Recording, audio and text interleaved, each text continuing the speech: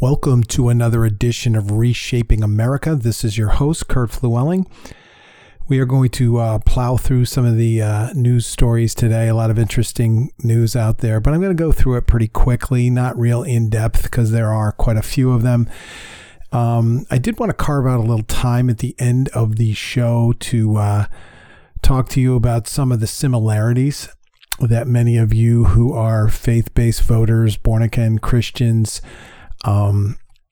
may be encountering out there when you try to talk to people, something that's very difficult these days, about the issues of the day.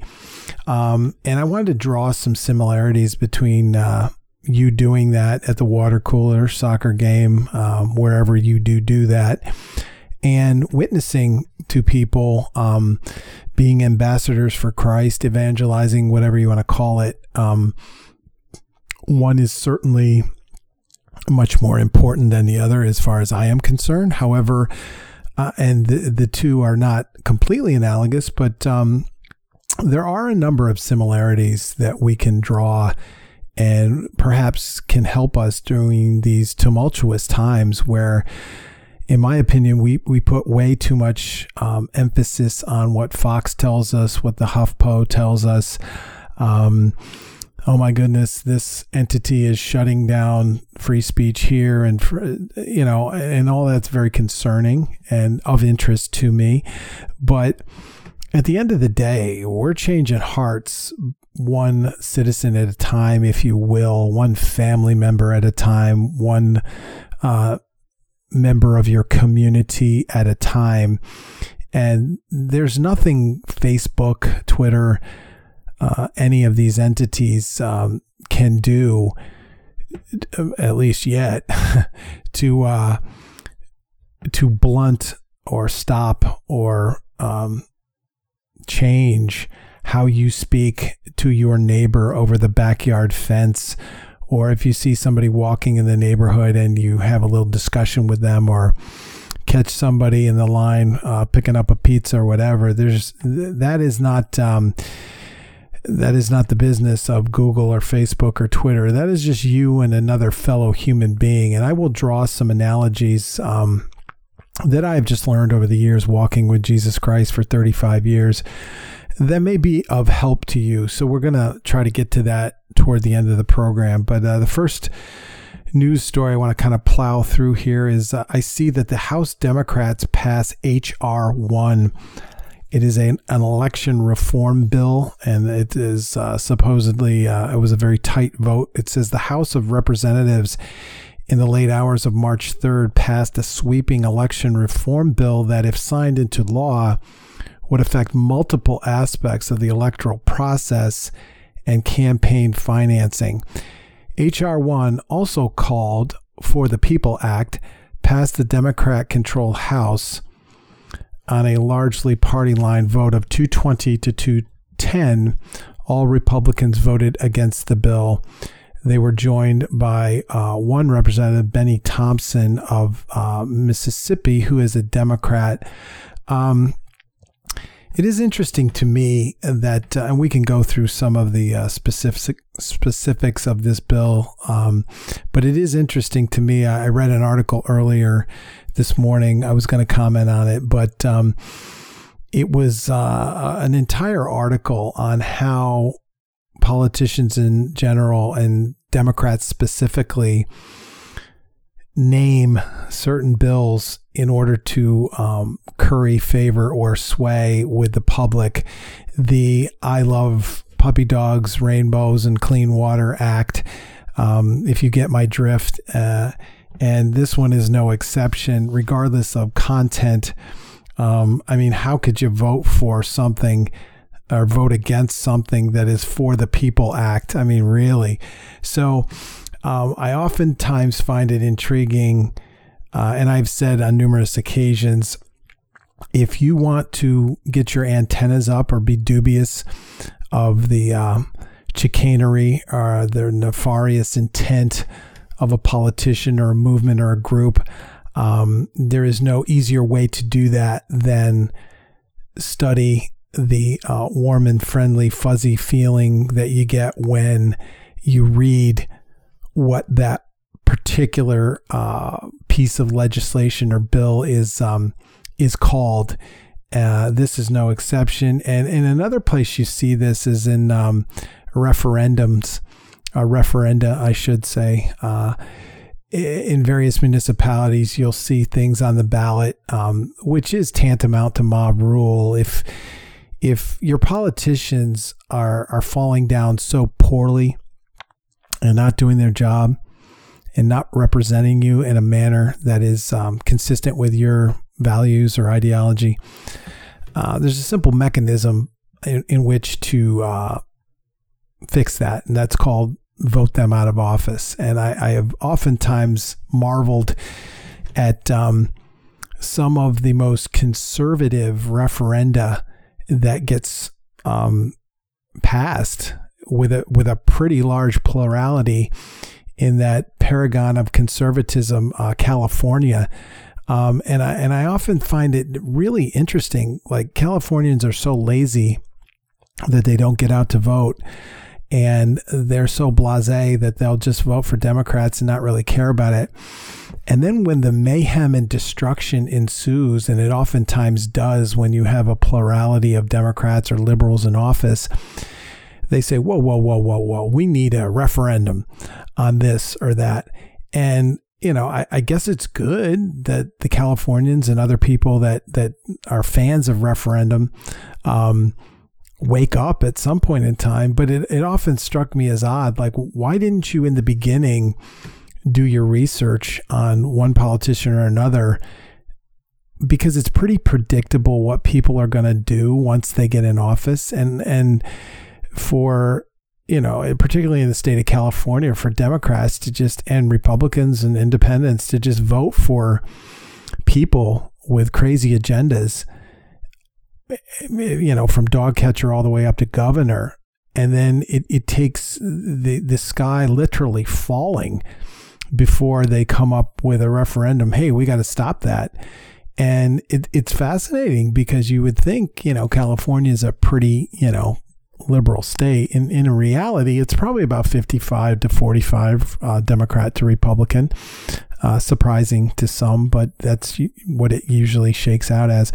But when it comes to a referendum to stop one crazy thing or another, Democrats and Republicans kind of unite and say this is nonsense. But anyway, I digress. So they oftentimes name referenda, as I said before, the puppy dog and clean air referendum and then they make the verbiage so weird and twisted that you can't even really understand. You come out of the voting booth and say, I don't really know if I said yes or no for the right thing. It's kind of crazy. So this particular piece of legislation, I think all you need to know is the fact that it was called for the People Bill. Republicans voted in lockstep against it. And I think legislation like this kind of rears its ugly head in the wake of election reform, true, bona fide, needed election reform, particularly at the state level, all throughout our country. So what is the best antidote when you see many of these red states and even blue states enacting, and we'll get to it in a moment, just sweeping election reform propositions and bills and things of that nature, that to prevent the large scale fraud and voter distrust that we saw in last fall's election. What is the antidote to that? Well, you can't really, if you don't have a plurality in the state legislature, and some of these states that are blue states in terms of who they voted for president, do indeed have Republican legislatures. What is the antidote to that? Well, you come up with something on your own that says, I'm going to deal with election reform. You move the goalpost, you shift people's attention. And when common sense people Democrat stripe, Republican stripe, know that when you board up a window, when election officials are trying to look in and see what the heck's going on, that's wrong. When dead people vote, that's wrong. When people that don't live in a particular district vote, that's wrong. When people vote multiple times, that's wrong. When voting, the tallies of these votes are curtailed and then systematically rolled out for several days while this chicanery goes on, that's wrong. While multiple ballots are sent out to people that don't even request them, as far as mail-in voting is concerned, that's wrong. And we could go on and on and on. I think thoughtful, logical, nonpartisan Democrats and Republicans can come together and say all of those aforementioned things are wrong. But when there's a tsunami of consensus that those things are wrong, and legislation starts to get forwarded, particularly at the state level, that tries to rectify that, there's really nothing the leftist in the federal government can do other than put out stuff like this and kind of mask it as an election reform bill, when in reality, what it does, it seems to be addressing the influence of big PACs, which happens on both sides.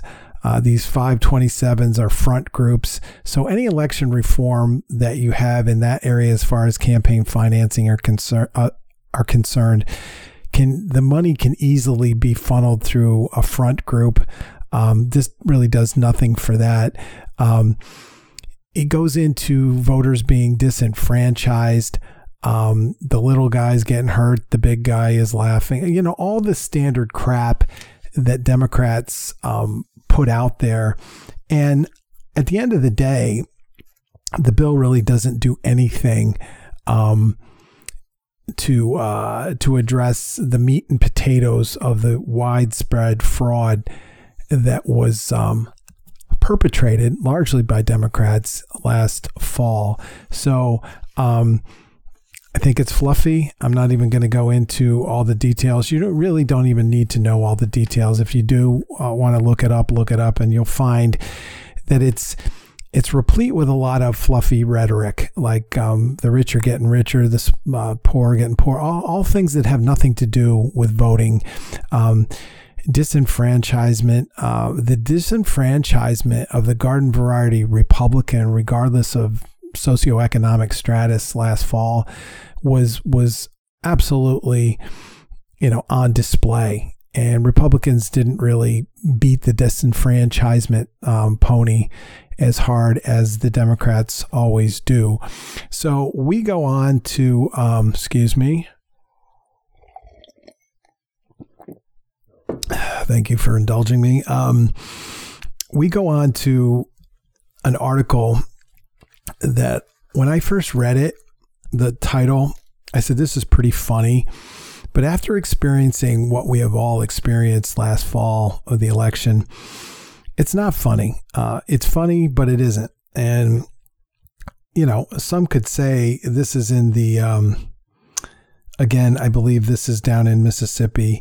And, people are, whoopee, you're touting victories in, red states down south. But this movement, if you will, to expose fraud has to start somewhere. And so as funny as the title of this article is, it's really not that funny. It says, judge orders a new election after, are you sitting down, 78% of mail-in ballots found to be invalid. And then it says notary arrested. A Mississippi judge ordered a new runoff election for a local election in Aberdeen, Mississippi, after more than 3/4 of absentee ballots cast in June's Democratic runoff election were found to be invalid, while a notary involved in the election was arrested. Judge Jeff Weil, in a 64-page order, said there's evidence of fraud and criminal activity and how absentee ballots were handled, how they were counted, and so on. He cites the individuals at polling places during the runoff election held in Aberdeen were just bungling this thing from top to bottom. The judge ruled that 66 out of 84 absentee ballots that were cast in the election, or around 78%, should have never been counted, according to WCBI, which is a local reporting affiliate. Nicholas Holliday was declared the winner of the alderman seat by 37 votes, while challenger Robert Duvall contested the results. The court is of the opinion there is probable cause that several individuals involved in the disturbances during Election Day at the polling precinct willfully and corruptly violated one or more of the above criminal statutes. The court will have to appropriate authorities to determine whether the actions of Maurice Howard, Henry Randall, and Nicholas Holliday amounted to prosecutable crimes, the court filings said, referring to Police Chief Henry Randall and former Mayor Maurice Howard, who Weil said were involved in intimidation, harassment at the polling place on Election Day. So it goes on to say, meanwhile, Weil ordered a separate bench warrant and set a bond for Dallas Jones, who notarized the absentee ballots in question. She was later released on bond, reports said. According to court documents, Jones said she admitted that she violated her notary duties and allegedly said she assisted an individual or individuals that flouted the state's voter fraud law. So you may say, why in the world are you talking about some jerkwater town in Mississippi that nobody cares about, particularly elitists up here in the Northeast where we are in Philadelphia or on the coast or wherever? Fraud is fraud. And whether it's done with manipulating algorithms in a sophisticated manner in an urban area, or it's done by voter intimidation in a small municipality, whether officials that are regulated by the state, notary publics, are greased, if you will, in order to look the other way and do things that are fraudulent. It doesn't really matter. That is one of the areas that many of the courts, including the Supreme Court, fell down mightily last fall when many of them said as much. Yeah, it's pretty probable that fraud took place, but not to the point where it would have changed the election. That is absolutely a bizarre statement. That's like if a woman is assaulted in Central Park, but then we find out she was drunk and skipping through the park with perfume on and in a bikini, and she was of ill repute, then it makes the assault any less egregious. It does not. So just because fraud occurs on a wide scale basis, just because it did not affect the elections in one state or another, and I would highly challenge that comment, doesn't mean that you don't investigate it. And so that is the reason that we're talking about a small little town in Mississippi, because you literally can multiply that by tens of thousands of municipalities throughout the country. And it goes from dog catcher all the way up to the president of the United States and then all the way back. Wrong is wrong is wrong. That's why I tell you on the show all the time, don't listen to Fox, don't listen to Kurt, don't listen to anybody exclusively. Listen to the Lord Jesus Christ. Listen to study the principles of the Word of God. If you're not a Christian, become a Christian, and then you will slowly but surely develop the moral compass if you will, that we all should have. And you will be equipped to look at the issues of the day from a biblical standpoint. And you won't have this attitude, well, I'm just the notary public in a tiny town. I'm going to look the other way. So what if this guy gets elected dog catcher or not? It's not like it's the presidency, if you will. Nothing is overlooked by God. God sees everything. He sees you if you're in a tiny little jerkwater town and you're intimidating people late at night or intimidating voters that want to do this or that, or you're throwing out ballots in an election where there's 200 people voting, or if you're doing it on a wide scale basis. Wrong is wrong is wrong. And if we're all doing it and rationalizing it in whatever form of sin, yes, I said sin, then we have a problem. The moral fabric of this country is absolutely unfraying at warp speed. And that's why we talk about small little places like this. We talk about big election fraud that happened in the city of Philadelphia, Detroit, Milwaukee, etc. Wrong is wrong is wrong. And, changing this one citizen at a time is how we do it. So we do have to pay attention to places like this, and we can't trivialize wrongdoing or sin by saying, well, it's just an election for dog catcher in Jerkwater, Mississippi. Or, yeah, some stuff went on, some windows got boarded up, some suitcases with some, ballots just kind of came out in the middle of the night with nobody around. Nothing to see here. No, you have to expose these things. You have to talk about these things. You have to analyze why would someone, for probably not a lot of money, risk their vocation, their reputation, their standing in the community, the shame that they bring on their family, by engaging in this illegal activity. And it is a moral crisis of epic proportions. If you can be bought at the lowest level and the highest level, and you will look the other way and do something to contribute to this just a serious question of election integrity in this country, then you're going to have to do some soul searching. And I'm not a big fan of the state, putting a gun to anybody's head or insisting that somebody check their heart and check their soul. I think that should be done. That is done by the Holy Spirit. That is done by ambassadors of Christ. That is done by the church. It necessarily does not work that well when government entities, I'm sorry to offend my Christian left friends, when government entities put a gun to your head metaphorically and tell you to change your heart and be a good person and cough up some bucks for somebody, that doesn't work.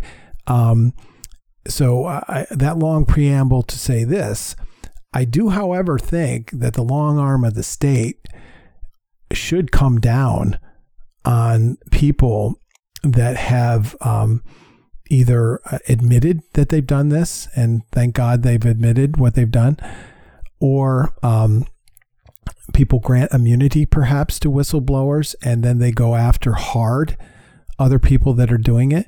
Because when the word gets out that if you do this or that, and you can define whatever this or that is on whatever scale on an election, and you are caught with your hand up to your armpit in the cookie jar with a, throwing Donald Trump ballots in an incinerator, or roughing up somebody that's of a different political persuasion, or ballot harvesting. We see those stories every week in nursing homes, putting pens in people's hands that don't even can't even comprehend what they're doing. When you do things like this and you're caught, a misdemeanor is not going to cut it. A $500 fine is not going to cut it. picking up trash on the side of the road is not going to cut it, because if the people behind this on a large scale have unlimited resources to give you, and they understand that you probably don't make much a year, and if they grease you with whatever degree of money they grease you with, that is you're going to make a business decision. Like, some people actually would, because they have no soul, would opt to be in an orange jumpsuit picking up trash, and then when that is served, they'll go back to getting $1,000, $5,000, $10,000 to look the other way and do something wrong, because as humiliating as picking up trash on the side of the road is, it's worth it to them if they're going to get money to do things that are just violations of election law. So we move on to some things that are a little bit more substantive, but I certainly don't think that they're the answer either. I read this article a few days ago, and I read it in totality, and I said, a lot of this sounds good, but it still doesn't have the teeth I would like it to have. This is in the state of Georgia. Georgia House passes omnibus election reform bill. Georgia's House of Representatives passed an omnibus bill that would reform a range of election rules, including over absentee voting, voter ID for absentee voting, time limits for voting, and more. The 66-page HB 531 bill passed the Republican majority chamber on a party line vote of 97 to 72 and is headed to the state Senate for further debate. State Representative Barry Fleming, a Republican, the main sponsor of HB 531, said that the proposal was designed to restore voters' confidence in Georgia's election system following the 2020 presidential election, which saw numerous allegations of voting irregularities and allegations of election fraud.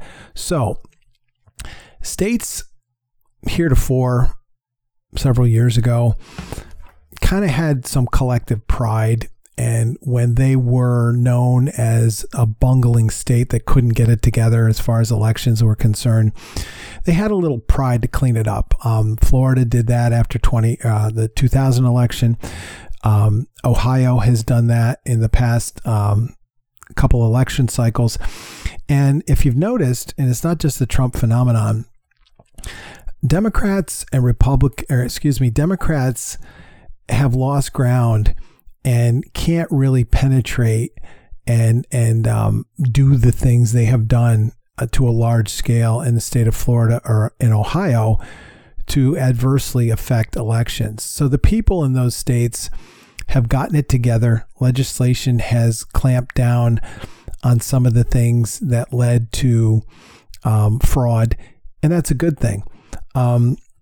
Sometimes that comes from the top, sometimes that comes from the bottom. But in Georgia, I don't know how the citizens feel about, again, being at the epicenter of this bungling that happened a few months ago with the presidential election. I'm sure some of them are embarrassed. I'm sure some of them don't even care.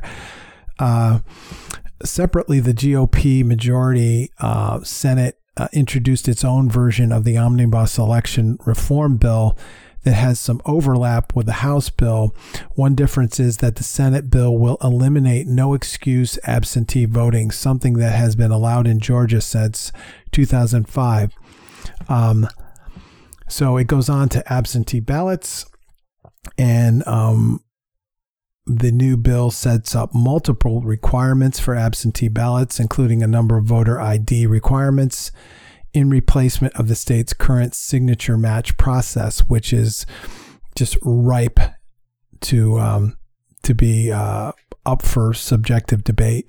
Voters would have to submit their driver's license number, their state ID card, the last four digits of their social number on the ballot envelope. If the voter lacks a government ID, the bill requires a copy of a current utility bill, bank statement, government check, paycheck.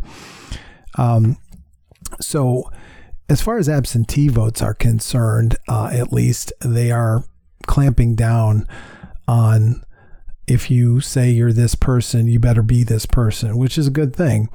Under the new bill, voters would be able to request an absentee ballot 78 days before the election instead of the current 180 days, which is half the year. I think that's a good thing. How the heck, I mean, when you need an absentee ballot, it's usually because something has popped up. You're going to be out of town for business or this or that. How do you even know that 6 months before the election? That incredibly large window is just a softball over the plate, if you're concerned, or if you will, to invite fraud. There's absolutely no reason to have thousands and thousands of absentee ballots floating around 6 months before an election. And this is laudable that they pared that down to 78 days. It says to help reduce Georgia's runoff period to 4 weeks instead of 9 weeks. They've experienced, so they want to take that down to a month instead of 9 weeks. Drop boxes still would be allowed under the new bill, but subject to a number of restrictions. There would be a limited number of drop boxes where every county would have at least one drop box, but no more than one per 100,000 active voters, for one for each early voting site. Any given drop box must be located at the office of the Board of Registrars or absentee ballot clerk or indoors at an early voting site. The drop boxes are only open when those sites are open and under constant surveillance. Now it's funny. All the things I just ticked off sound pretty darn commonsensical, don't they? But one of the reasons that these crazy numbers in Georgia just multiplied is because there were drop boxes all over the place. They were in areas where nobody was around. They could be accessed at 2 a.m, 1 a.m, by anybody. There's no cameras on them. All sorts of crazy things could have been happening. Your mind just boggles, doesn't it, with those drop boxes? Now, some simple common sense legislation has been restored, or presumably will be, in the state of Georgia surrounding drop boxes. So I had said this, and several people have before. It doesn't really matter how many conservatives you have out there, how many Republicans you have out there, how popular Donald Trump is, how much stumping he does in the midterm elections, and if he comes back in 24, it doesn't really matter. If you don't button up yesterday this election process, from dog catcher all the way up to the president, Democrats will win as far as the eye can see. So this is why when these states are jumping on it real quickly, Joe Biden's only been president for a few weeks, but these states are moving on this very, very fast. And if they continue to move on it and it multiplies in popularity throughout the country, I don't think this thing's going to be right totally ever. I don't think it's going to be anywhere near it needs to be by the midterms, but it may be pretty far down the road in the next 4 years by the 2024 election as far as buttoning this thing up, at least to the point where people cannot steal elections. I'll just say it the way it is. But people have to be vigilant. They have to be tight with every aspect of where fraud could occur, has occurred, will potentially occur. And they have to do things like this. And these things are popping up in states all over, and particularly of note in blue states. So we shall see. Next article here says Senate advances Biden's $1.9 trillion relief package as VP Harris casts tie-breaking vote. And where it's not really necessary to go into all of the things in this relief package. I mean, we can. it largely went along party lines. But I think that the biggest noteworthy thing I have on this one is I had heard somebody say, I think it was Mark Levin back in November, if this thing is going to shake out to be 50-50, which it ultimately did, those two folks lost in Georgia, and Kamala Harris was going to be the tiebreaker on everything in the Senate, Mark Levin's contention, and I agree with him, make her work. The vice president is largely a ceremonial job where you sit there like a cigar store Indian and just kind of look good in a suit and smile and shake hands. I guess you can't do that in a pandemic world, but you really, whatever comes out of the president's mouth, you got to say, that's wonderful. You're much more of an ambassador than anything else.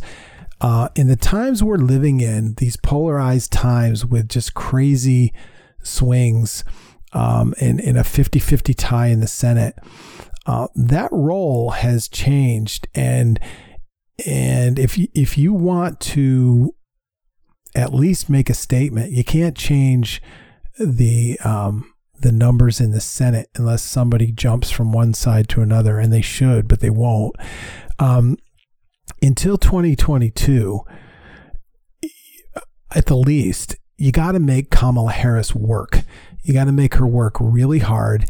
And that does a couple of things. It keeps her toes tapping, so she can't just be out there looking good and spouting frivolous, I love puppy dog type of, proposals. But she's actually has to come back, cast a deciding vote. And you may say, well, how hard is that? Well, it makes her work, one, but number two, what it really does is if you're a Republican, it kind of tells you that the Republicans in this day and age, to some degree or another, have gotten the message that, and we'll get to an article about this in a little bit here, have gotten to the point where if you can't beat them, join them. And I don't mean that ideologically or politically, and I don't mean reaching across the aisle, but analyze some of the things that they have done in the past, their opponents, the Democrats, and emulate that. And one of the things, if you love Democrats or hate them, they have always been very good animals of being whipped in line and voting, sometimes holding their nose for this or that, and pretty much not bucking the system. And when they need votes, they get votes. They don't stray like Republicans tend to stray sometimes. Now, I fully understand that is a function of the animal that is the Democrat, which is a different animal than the Republican. The Republican oftentimes is much more of an independent thinker, much more of a maverick. They don't do the lockstep thing, if you will, like their opponents do. But in these days that we're living in, where Kamala Harris is going to be breaking tie after tie after tie, make her do it.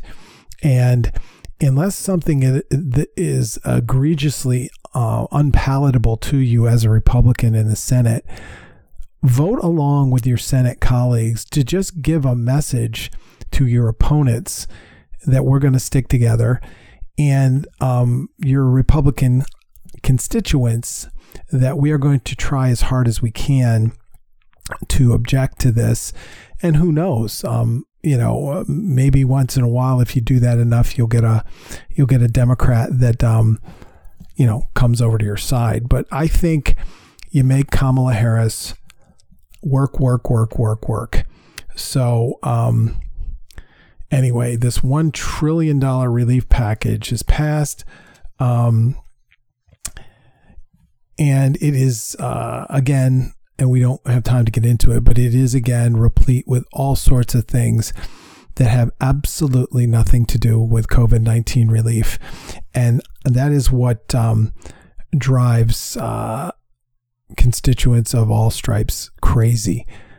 If it's a COVID-19 relief package, why is this in there or that. We're not going to really get into the thises and that's, but it's very disturbing. I do see here it says Lisa Murkowski says, my state needs relief, Senator Murkowski, on the COVID-19 relief package. I realize that your state needs relief, but any relief your state is going to get from a COVID relief package is going to be far outweighed by whatever victory your opponents are now going to be given if you jump over and vote for them, Mrs. Murkowski. So we continue. And this article was very interesting to me as well. Let me get to it here. I thought this was an interesting article, very short and sweet, but I oftentimes love it when a politician comes along and there's nothing anyone on the left or right can do about the will of the people. Now that doesn't mean I'm doing cartwheels when a guy like Arnold Schwarzenegger gets elected as the governor of California as a Republican. He was very liberal on many things, did a lot of things that I did not agree with. But I think it's kind of cool when somebody bigger than life transcends all the politics, and despite any mudslinging on the left or right, regardless of what party you happen to be from, there's nothing you can do to overcome the cult of personality vote out there. Now, if that individual is a liberal and people are voting for that person because they're a great singer or a great entertainer or a great actor and their policies are pretty wacky, then as intriguing as that is to me, I don't think it's a good thing, obviously. But from a matter of interest, when that happens, it is indeed intriguing to me because people try to assail that person either from the left or right, and whatever that person has done, their body of work, if you will, if it's something substantive, which you or I may consider substantive, that's great. If it's something intellectually vacuous, that's a little bit more problematic. But the mere fact that people are out there, entertainers, sports figures, whatever, they jump into the political arena and they are instantaneously a force to be reckoned with, has always been intriguing to me. And as a conservative, when I find someone like that happens to be conservative minded, it even makes me smile bigger. I hearken back to a favorite of mine way back in the day. I'm dating myself, but Sonny Bono of the Sonny and Cher fame was obviously an entertainer, a very funny guy, popular guy. They had a television show after their success in music, and Cher has gone on to be quite the entertainer herself. But Sonny Bono, when the spotlight kind of got off him and the dust settled a little bit, was going off into that good night, and he was running a pizza establishment somewhere in California, and heretofore was not a real political guy. But when he was posed with the amount of regulation that particular municipality in the state of California was raining down on his head, when he just wanted to make pies and give them to people or sell them to people, he was so irate that he ran for office, and ultimately he was a congressman and got reelected. And sadly, he died in a skiing accident, which was quite tragic. But I always remember how I felt when Sonny Bono, who was kind of an affable, nice guy, got into politics. Obviously cashed in his notoriety to help him, and he got elected. And that kind of leads me to my story here. And if nobody has ever heard this guy speak, particularly what his views are. You really should. And this is Herschel Walker. He is former Georgia football star and resides in the state of Georgia. Went on to some great years in the NFL with the Cowboys and Minneapolis, and here in Philadelphia for a brief period of time. But he was a Donald Trump supporter.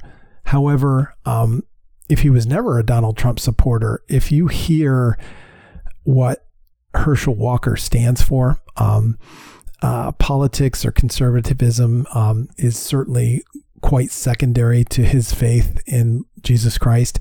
He is a devout Christian. He evangelizes at any time with no compunction whatsoever.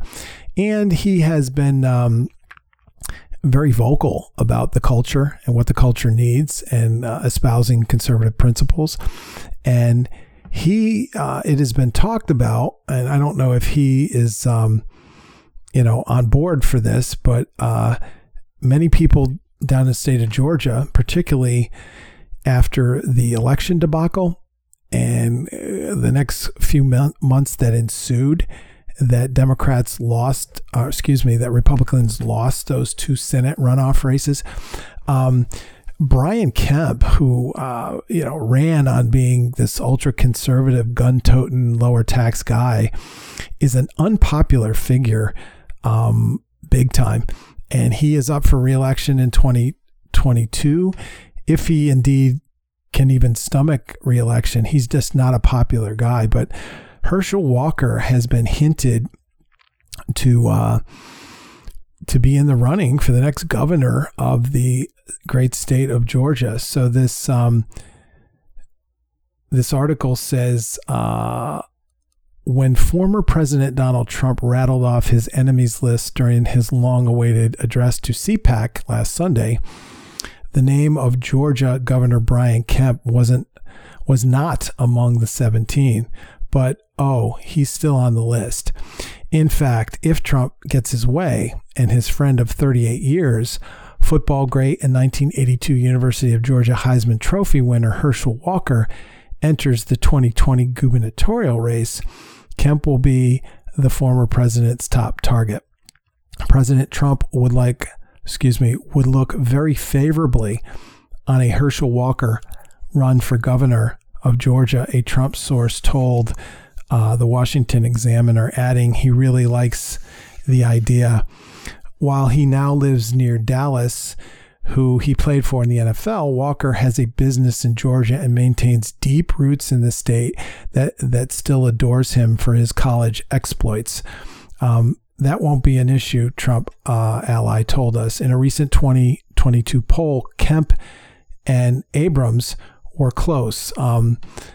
Abrams is the candidate, the Democratic candidate, Stacey Abrams, that Brian Kemp narrowly beat the last time he ran for governor. And probably day one after she ceded that she was defeated by Brian Kemp, she has been a one-person wrecking crew to the Republican establishment, a darling for the Democrat Party in the state of Georgia, has been pretty much the focal point and the driving force behind all of the mail-in balloting and the absentee balloting and the all sorts of other things.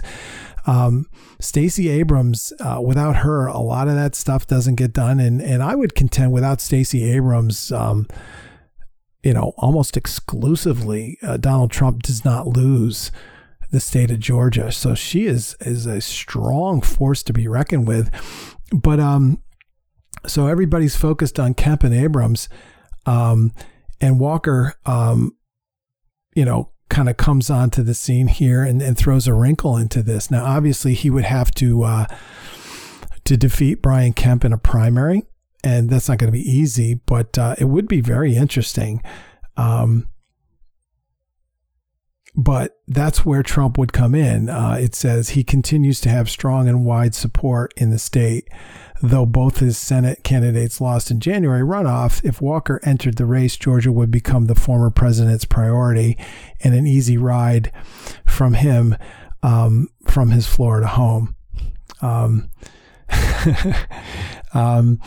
Anyway, so that's interesting. If you're not familiar with Herschel Walker, just Google some of his very thoughtful thoughts on the issues of the day.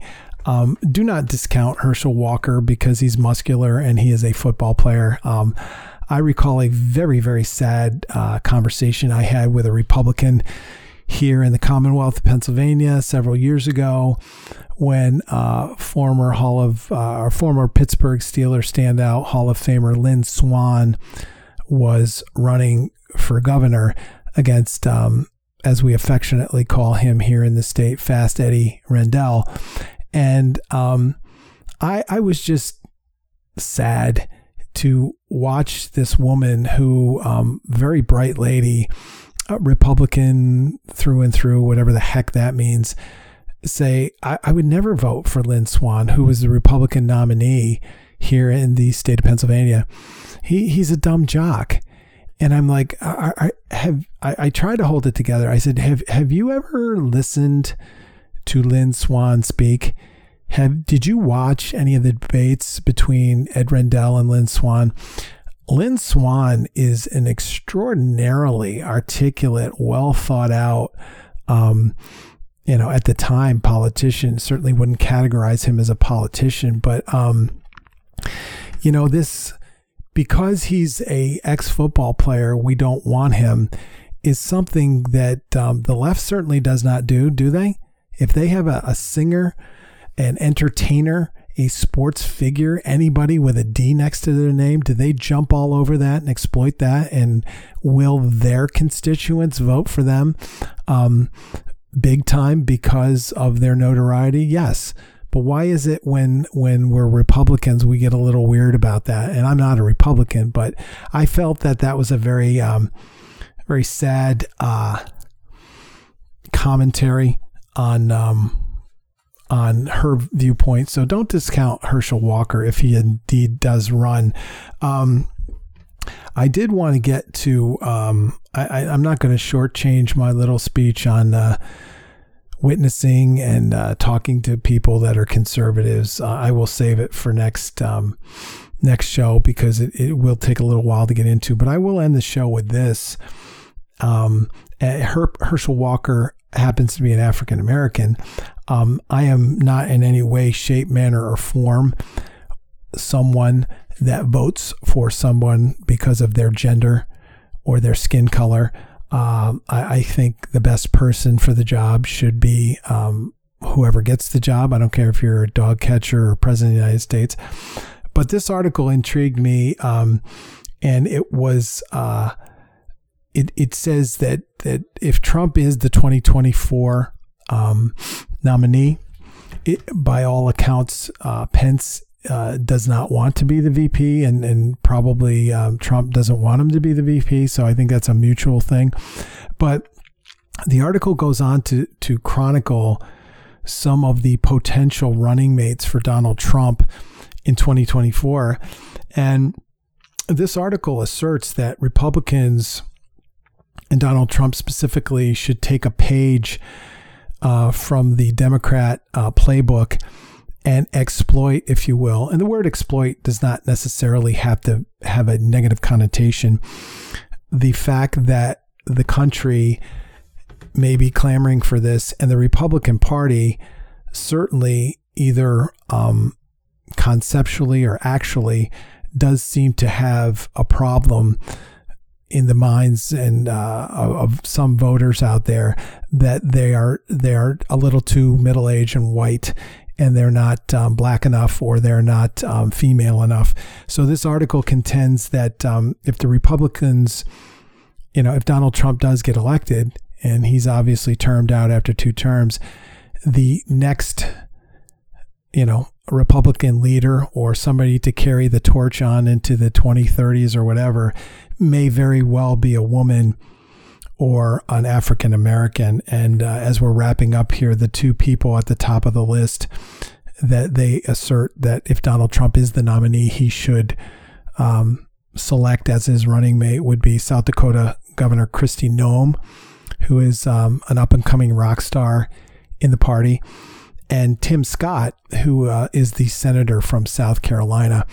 And, again, if that's the way the world is now, I think it's unfortunate. But if somebody needs proof that the Republican Party is not a racist party or not a sexist party, and you need to select somebody that does happen to have conservative values, I think these two people would be a great candidate. So if you're gonna play in that arena, perhaps the advice of this gentleman in this article is sound.